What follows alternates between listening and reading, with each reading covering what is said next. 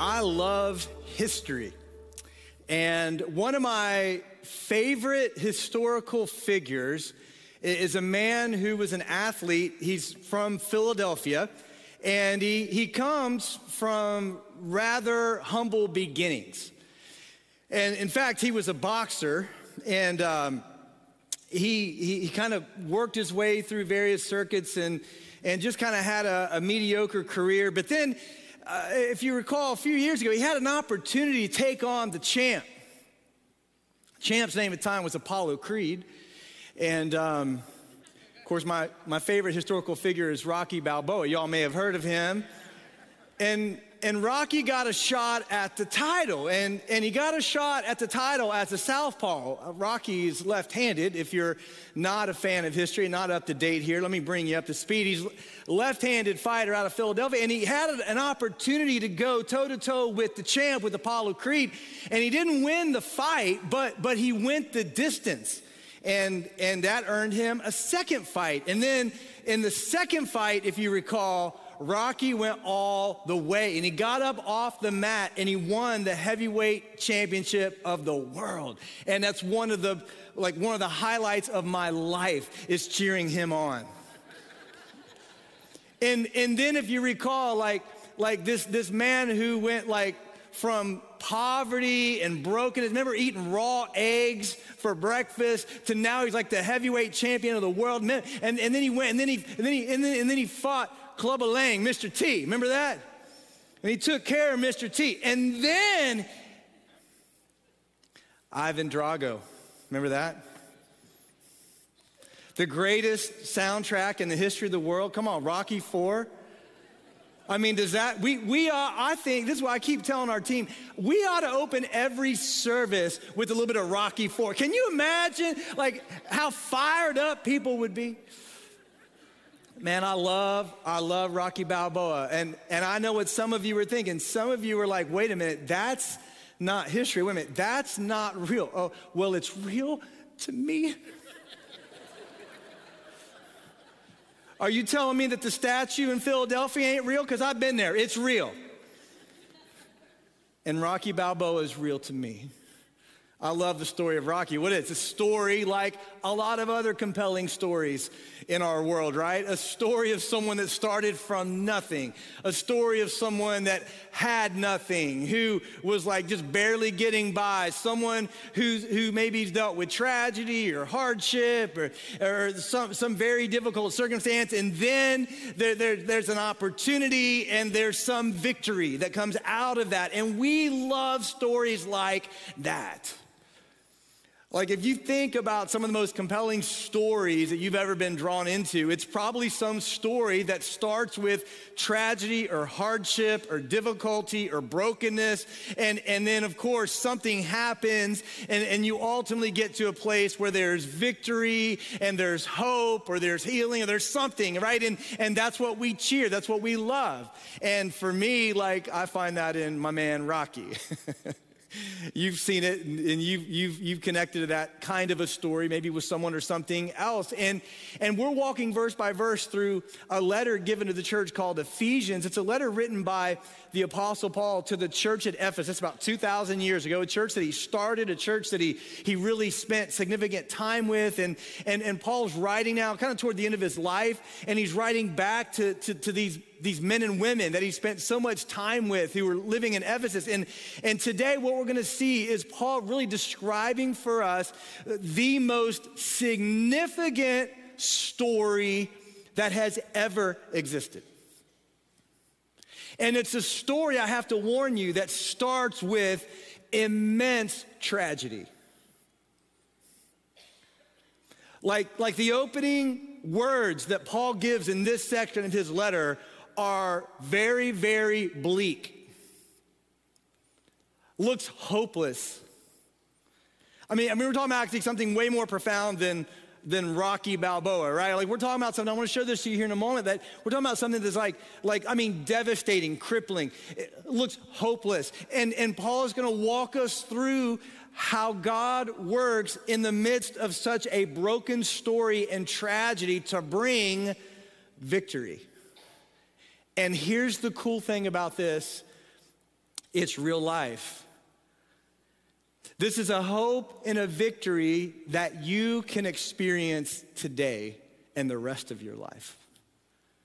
But it's a story, it's a hope that starts with tragedy. It starts with brokenness, right? I mean, it starts with what appears to be just utter hopelessness. Okay, let me show you to you. We find it in the second chapter of Ephesians chapter 2 and verse 1. Let me just show you here how this opens, okay? Like this opens kind of like the first section of a movie that's born out of tragedy, right? And you were dead in your trespasses and sins. Makes you feel good inside, doesn't it? I mean, boom, opening words here. Paul's gonna say, let me just give you a little word here about life, about God's story in human history, and it begins with tragedy. You were dead in your trespasses and sins, in which you previously lived according to the ways of this world, according to the ruler of the power of the air, the spirit now working in the disobedient. He says, we too previously lived among them in our fleshly desires, carrying out the inclinations of our flesh and thoughts. And now this is huge, watch this. And we were by nature children under wrath, as others were also.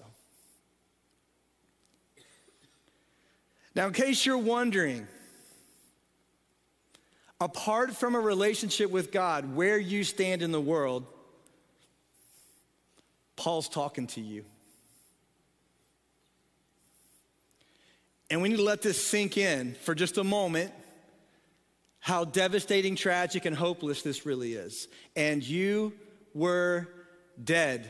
Apart from God, you are dead in your trespasses and sins. Apart from God, you are by nature a child of wrath. That's what awaits you. An eternity separated from God, an eternity under the wrath of God, an eternity under the judgment of God. This is what awaits every single one of us apart from God's intervention. We are dead. We are by nature children of wrath.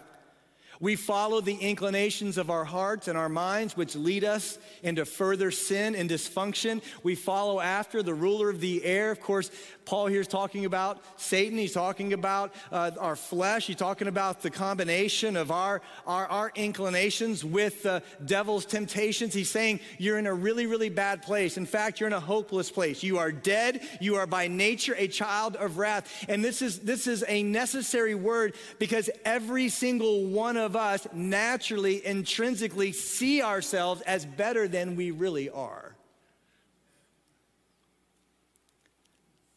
We put locks on the doors of our homes to keep all the bad people out.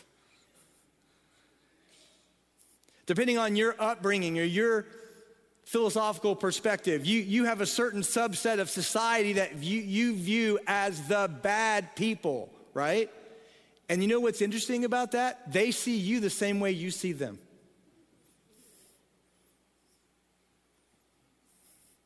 Take any group of people in the world. Take any subset in the world. Take any ideology, no matter how right or wrong we believe or think or know to be wrong, right? Here's what's crazy. That subset, those people, they see you the same way you see them. They see you as the bad guy. You see them as the bad guy. Even the people you see as relatively good, what's interesting is you probably see yourself in that same category. And this word that Paul gives is essential. This is not like, oh, happy day here, right? This is real world. You, apart from God, are dead. You, apart from God, are by nature a child of wrath. You, apart from God, are the bad guy. You're in desperate need. There's nothing you can do to save yourself. There's nothing you can do to get yourself out of the trouble that you're in. You know why there's nothing you can do? Because you're dead, and dead people don't act. Spiritually speaking, Paul's helping us to understand that apart from God, we are all in a lot of trouble. No matter where you place yourself on the spectrum of goodness, no matter where you place yourself on the scale of good or bad, here's the reality. We're all in a very bad place. The question is not, are you as bad as the person who lives next door to you? The question is, are you bad in terms of what God has defined as good or bad? God is the standard, not your next door neighbor. And when it comes to that scale, we're all in a lot of trouble. We're in a lot of trouble. And so Paul opens this section of the letter in a very bleak place. I mean, he opens this with a plot that is tragic and hopeless, and we need to let it sink in what it means that we are dead in our sins, that we are by nature children of wrath, because there's a lot of misunderstanding about this even in the church today. A lot of people think, well, no, mankind has the freedom to act and to operate in such a way that if they want to run after God and choose God, they can. But that's a gross misunderstanding of the freedom that we have. Let me give you a very, very important principle that I think Paul is trying to drill into here. It's simply this: our freedom is governed by our natures. Our freedom is always governed by our nature. Let's start physically. Okay, let's just think about this. Okay, you say, am I free today to do what I want to do? Well, yes, but your freedom is governed by your nature. In other words, you are not free to jump off a building and fly like a bird. Now, you're free to try, but you're not free to succeed. You're not free to dive in the water and live underwater like a fish. You're free to try. You're not free to succeed. Your physical freedoms are governed by your nature. Are you with me? There are certain things you can do physically as a human being that other created beings can't do because it's not within their nature, but it's within yours, and vice versa. Our freedoms are always governed by our natures. Now let's apply that spiritually and see what Paul is saying. Paul is saying that spiritually speaking, we are dead apart from God. Spiritually speaking, we are by nature children of wrath. Here's what he means by that. We freely operate spiritually, morally, with the decision-making capacities that we have, but we freely act according to our natures, which means that we're always freely acting to serve ourselves. We are by nature children of wrath. We operate with freedom, but it's a freedom governed by our natures. What is our sinful nature guiding us toward? Always freely making decisions that offend a righteous and a holy God. So that the scripture says, even our good works are as but filthy rags in his sight. The problem you see, the primary problem is not with our action. The primary problem is with our condition. And our action follows our condition. And our condition is we're dead spiritually.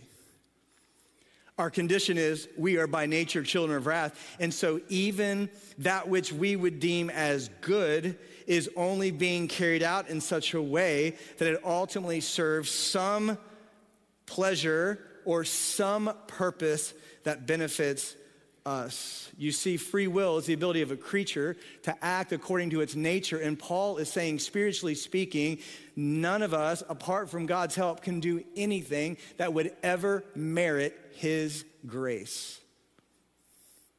We are dead, and we are by nature children of wrath. Of course, this goes back to the very beginning, right?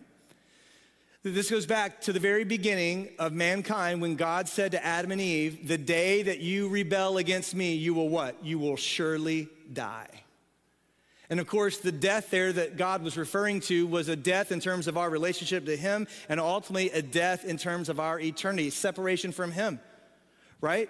That's what Genesis 2 tells us. Let me just remind you this. The Lord God commanded the man, you are free to eat from any tree of the garden, But you must not eat from the tree of the knowledge of good and evil, for on the day that you eat from it, you will certainly die. And of course, the man and his wife ate from that tree, and immediately what happened? Their consciences were seared. They began to hide from God. They knew something had changed, and Paul's helping us understand what changed is now they are no longer truly free. Their freedom is now restricted by their natures, and their natures are that they are children of wrath now. And just in case you're wondering, what would we do in that situation? What would I do in that situation? I mean, I know sometimes we look back, we're like, man, I would not have done that. Like if I were with Adam, I would have set him straight. Adam's like, if I were with Eve, I wouldn't have let her do it. I wouldn't have blamed her. No. Let me show you what Paul says in another letter that he writes to the church of Rome. Here's what he says. Therefore, just as sin entered the world through one man and death through sin, in this way, death spread to all people. Watch this, because all sinned. What Paul is helping us understand is actually Adam is what we call our federal head, okay? He's a representative of what every single man would have done in that same situation. And Paul's saying, sin entered the world through one man and death through sin because all sinned. In other words, every single one of us actually would have made the same decision. All of us naturally, intrinsically, would have sought our own glory and would have rebelled against God. That's what Paul's helping us to understand. That's why we are all by nature children of wrath, because we are all equally guilty before God. It's not, well, Adam didn't know what he was doing, and I would have known, and Eve didn't know, and I would have known. No. It's that all of us were equal participants in what Adam and Eve did. All of us naturally, intrinsically, now after Adam's sin, press into our lostness, press into our selfishness. All of us are wired in such a way that we freely act, but we freely act according to our natures, which is a nature prone to wrath and selfishness, and therefore our freedom is governed by our natures, and our natures are always leading us to look out for us, to live for our glory, not God's. That's why Paul says in Romans 3, he says, I love this, he says, for all have sinned and all fall short of the glory of God. There's no one without guilt. No one. That's why you don't have to teach your children to be selfish. You don't have to teach your children to sin or to rebel or to be dishonest, right? All of us sin and fall short of the glory of God. Every single one of us are contaminated from the core. That's why Jesus said you don't get bitter water from a freshwater source. What is he saying? He's saying the problem isn't the water. The problem is the filter through which the water is running, and it's contaminated. You take a glass, and if the glass is dirty, the water you put into it becomes dirty, right? And the vessel of our hearts, here's what Paul is saying, the vessel of our hearts is contaminated. It's sinful, it's selfish, it's broken, it's in desperate need of life. We're dead in our sin. We're by nature children of wrath. We all freely act, but we all freely act to carry out our natures, which is to rebel against God and his glory and his rightful rule and reign over our lives. And so here's what Paul is saying. We're all in a lot of trouble. We're all destined toward an eternity that's characterized by death and judgment, not life and peace. That's what God said would happen. God said, listen, the day that you rebel against me, the day that you press into your own will more than mine is the day that you will die. And that death is something that now we still experience in this life. Our lives are very much like a tragedy. It seems hopeless in the beginning. It seems desperate. It's overwhelming. If we truly understand like how desperate we are for God, then maybe we would come to a place in our lives where we would position ourselves by his grace for true meaning and purpose and fulfillment, because you can only have that through him. The reality of what we have in this world is a lot of dead people, spiritually speaking, trying to convince themselves that they're not really dead and trying to pour a bunch of stuff into their contaminated souls to get them through the day or to give them some measure of hope. And what we find is that you can't put enough into that contaminated cup to ever overcome the contamination. And it spoils everything it touches. And so here's what Paul is saying. you and I desperately need intervention from the outside. This is where God's helping us to understand religion can't save you. Better behavior can't save you. More education, better thinking can't save you. The only thing that could ever save you or me is someone or something that would intervene from the outside. Because everything we generate from the inside is contaminated. And let me get to some good news, all right? Because Rocky's about to get up off the mat. Y'all ready? Cue the Rocky IV training montage. Here we go. Here, let me give you a little, this is where it gets good now, all right? I told you it starts off like a tragedy. Here's where it gets good. Let's go to verse 4. This is awesome. Maybe two of the most important words in the entire Bible. But God. Right?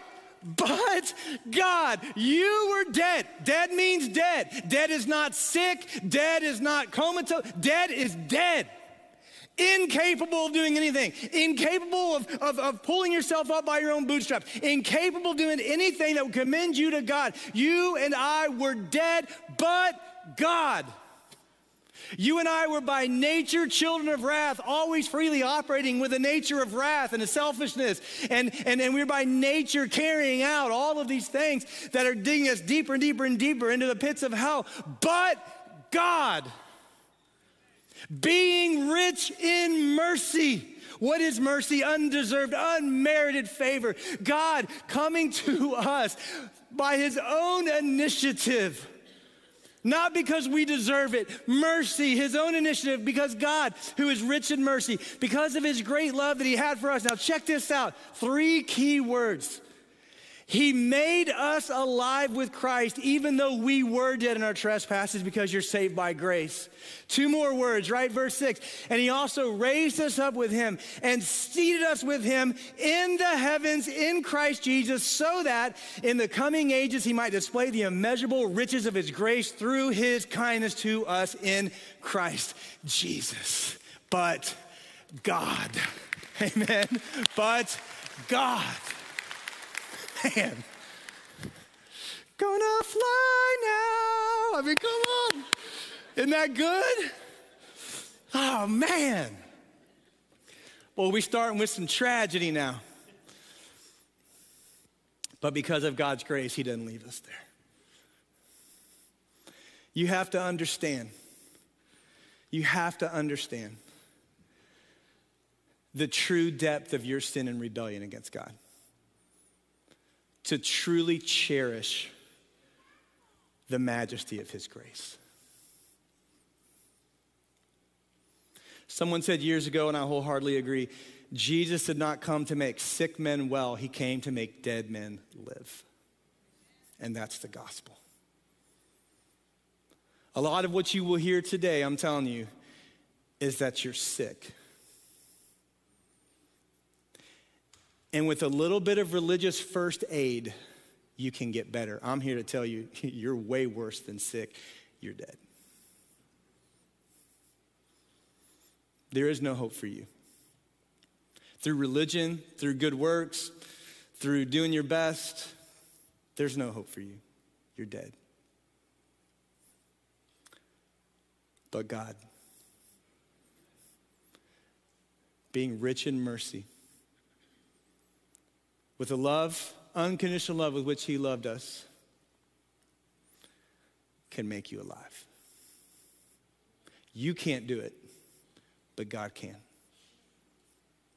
And here's what Paul does. This is actually an interesting construction in the original language because Paul intentionally sets up the flow of this passage in a unique way. He starts with the tragedy. He starts with death, and we're by nature children of wrath. But he gets to 3 main verbs in verses 5 and 6. And there are 3 main verbs, which if we were to write this in English, we would write it actually starting with the 3 main verbs. That's how we think. But Paul doesn't start that way. He starts with the tragedy so that we fully understand the depth of God's grace and his kindness. But then he puts 3 main verbs together. They're the only main verbs in this entire section, okay? And these 3 main verbs are profound. Did you notice him? He says, God has made us alive God has raised us up, and God has seated us in heavenly places. These are all past tense. He's writing to people who had already responded to the gospel. Now, this is true of anyone who responds to the gospel. It can be true of you today.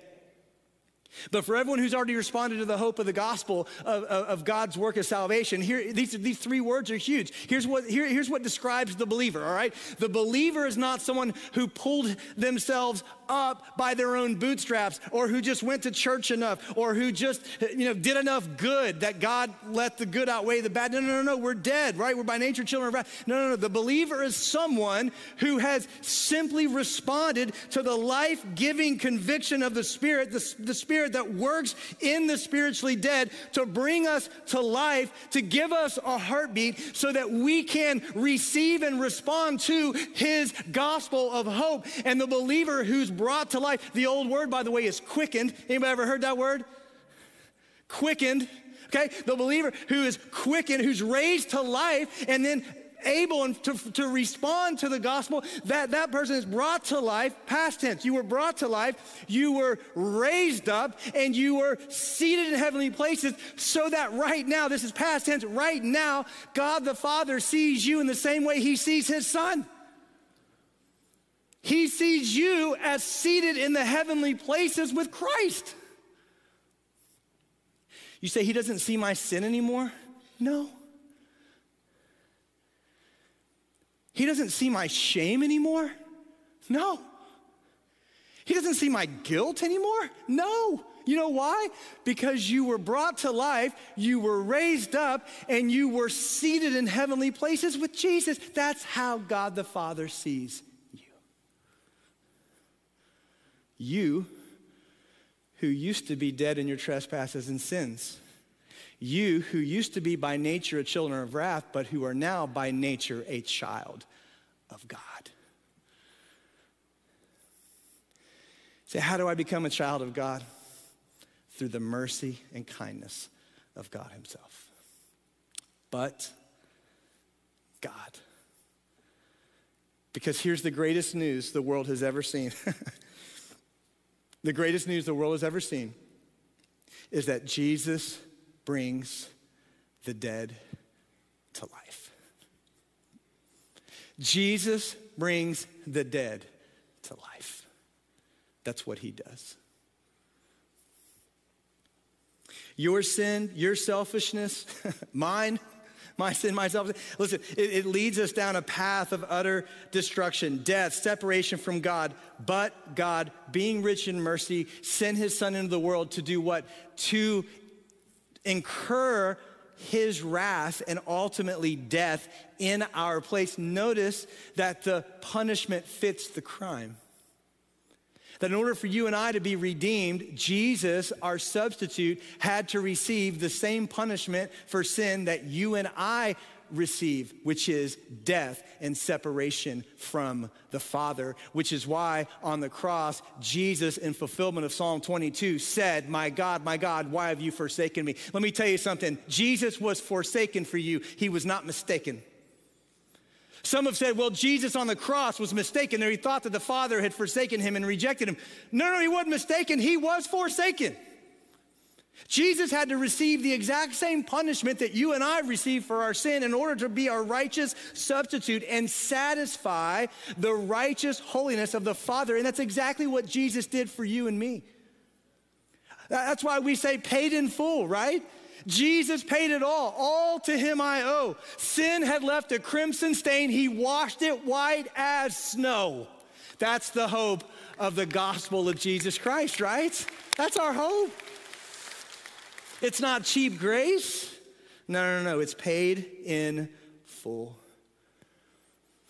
And therefore, everything that Jesus touches comes to life. Jesus brings life out of death. You look at your life and you think, man, yeah, you know what? I'm struggling with sin. I'm struggling with discouragement. I'm struggling with disobedience. I'm struggling with the streak of selfishness, and I'm struggling in my marriage. I'm struggling in my work. Whatever it is, I'm struggling. I'm telling you, Jesus is the answer. His life-giving power brings hope and healing to everything it touches. Because Jesus brings death brings life from death. Jesus takes those who are dead in their trespasses and sins, and he brings them to life. And Paul just wants us to so desperately understand the depth of this salvation. This is so much better than, well, God just took a neutral playing field and he nudged a few people in the right direction. No. This is God's working through Jesus to bring resurrection life to those who are dead. That's how much he loves you. That's how great his power in your life actually is. It's a resurrection power in your life and mine. And so then Paul wraps up this way. Let me wrap up this section here in Ephesians 2. In this way, notice he's going to give two prepositional phrases. All right, all the English teachers in the room today, those of you connecting online today, super happy with me, okay? I'm talking about verbs and prepositions. I mean, it doesn't get any better than this if you're an English teacher. But I want you to understand we got three main verbs, now two prepositional phrases coming out of that. Check this out, 4. Paul's saying, what is it? You're brought to life, right? You're brought to life. You're raised up. You're seated in heavenly places. 4, you are saved by grace through faith. Your faith is involved, but only as a result of God's grace. Your faith is involved only as God's Spirit brings you to life and brings you to a place where you see both the foolishness of your sin and the glory and the beauty of his grace. And so it's by grace through your faith, God working together mysteriously, right? With the power of his Spirit and his life-giving, enabling, and also your desire now by faith to see, yes, this is what I need in my life. And so it's by grace through faith. It's not from yourselves. It is God's gift, right? It's not from works, so that no one can boast. No one just wakes up one day and says, you know what, I think I'm going to follow Jesus today. Just like nobody gets up and says, I'm going to follow the Cincinnati Bengals today. Nobody says that.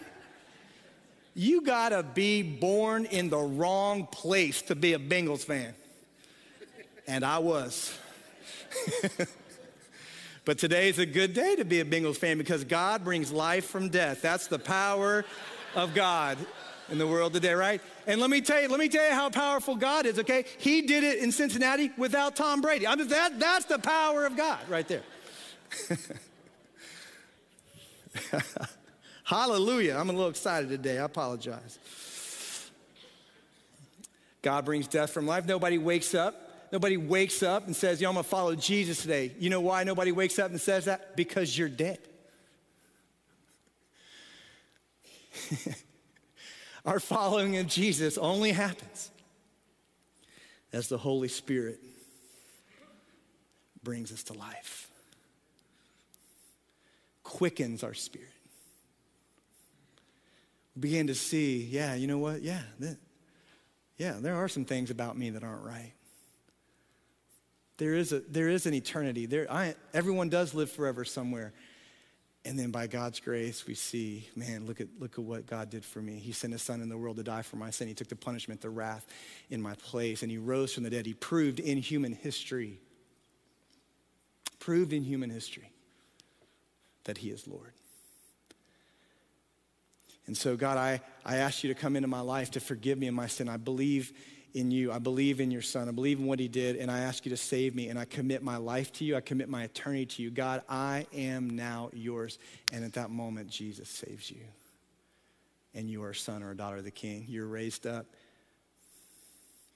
brought to life, raised up, seated in heavenly places. Boom, done. For by grace you're saved through faith.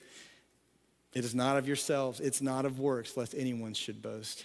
It's the work of God. 4, check this out, last prepositional phrase here, right? Check this out, 4. Here's why he did it. We are his workmanship, his, not ours, his, created in Christ Jesus for good works, which God prepared ahead of time for us to do. See, God's working in your life now. Check this out. For you to do good things, to accomplish good things, to make a difference in this world, to make a difference in your family, to make a difference in your workplace, to make a difference for his kingdom. No, God's actually done more than just make you alive, raise you up, seat you in heavenly places. He's also prepared some good works for you to walk in so that you can make a difference. And that's why you'll never find fulfillment in life apart from God and his will for you.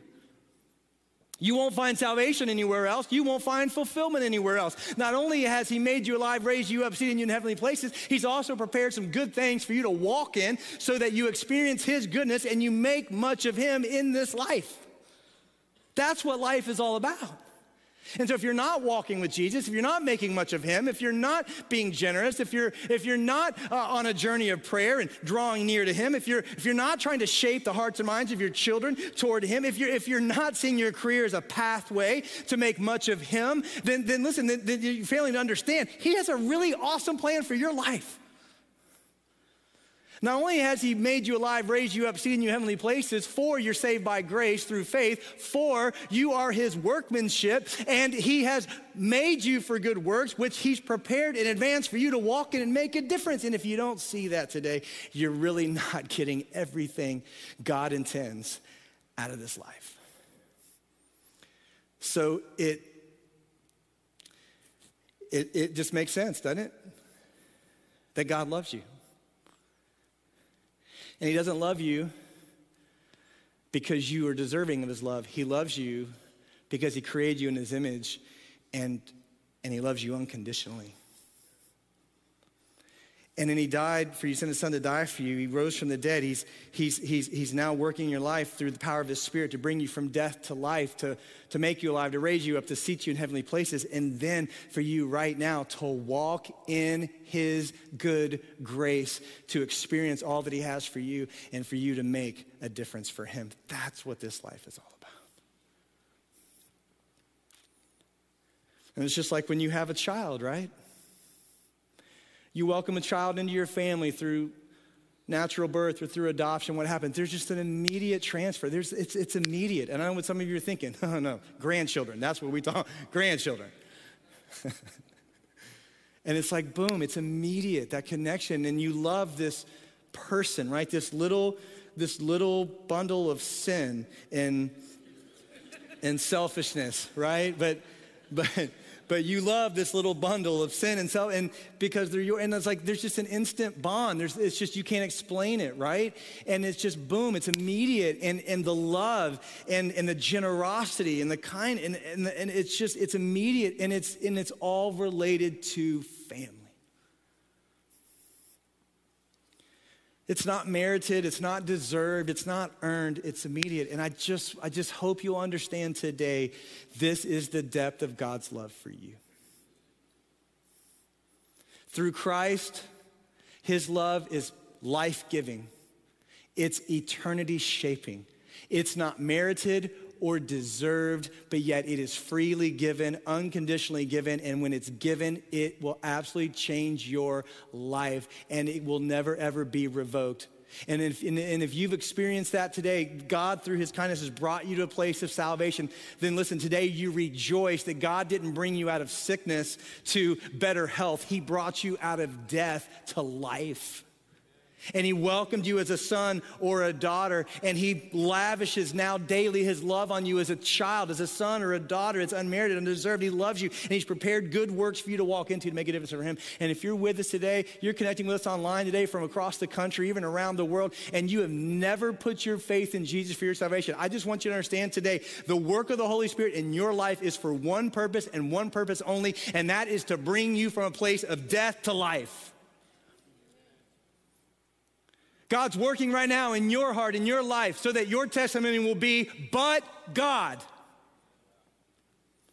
And today, if the Spirit's working in your life and you're not sure that you have eternal life and you've never come to a place where you've seen, yes, your desperate need for Jesus, then today, make no mistake about it, God's Spirit is working in your life to open your eyes, to bring you to life so that you will, by faith, respond to his good grace and ask him to save you and ask him to change your life, and he will. And if you need to do that today, I want you to know we're here to help.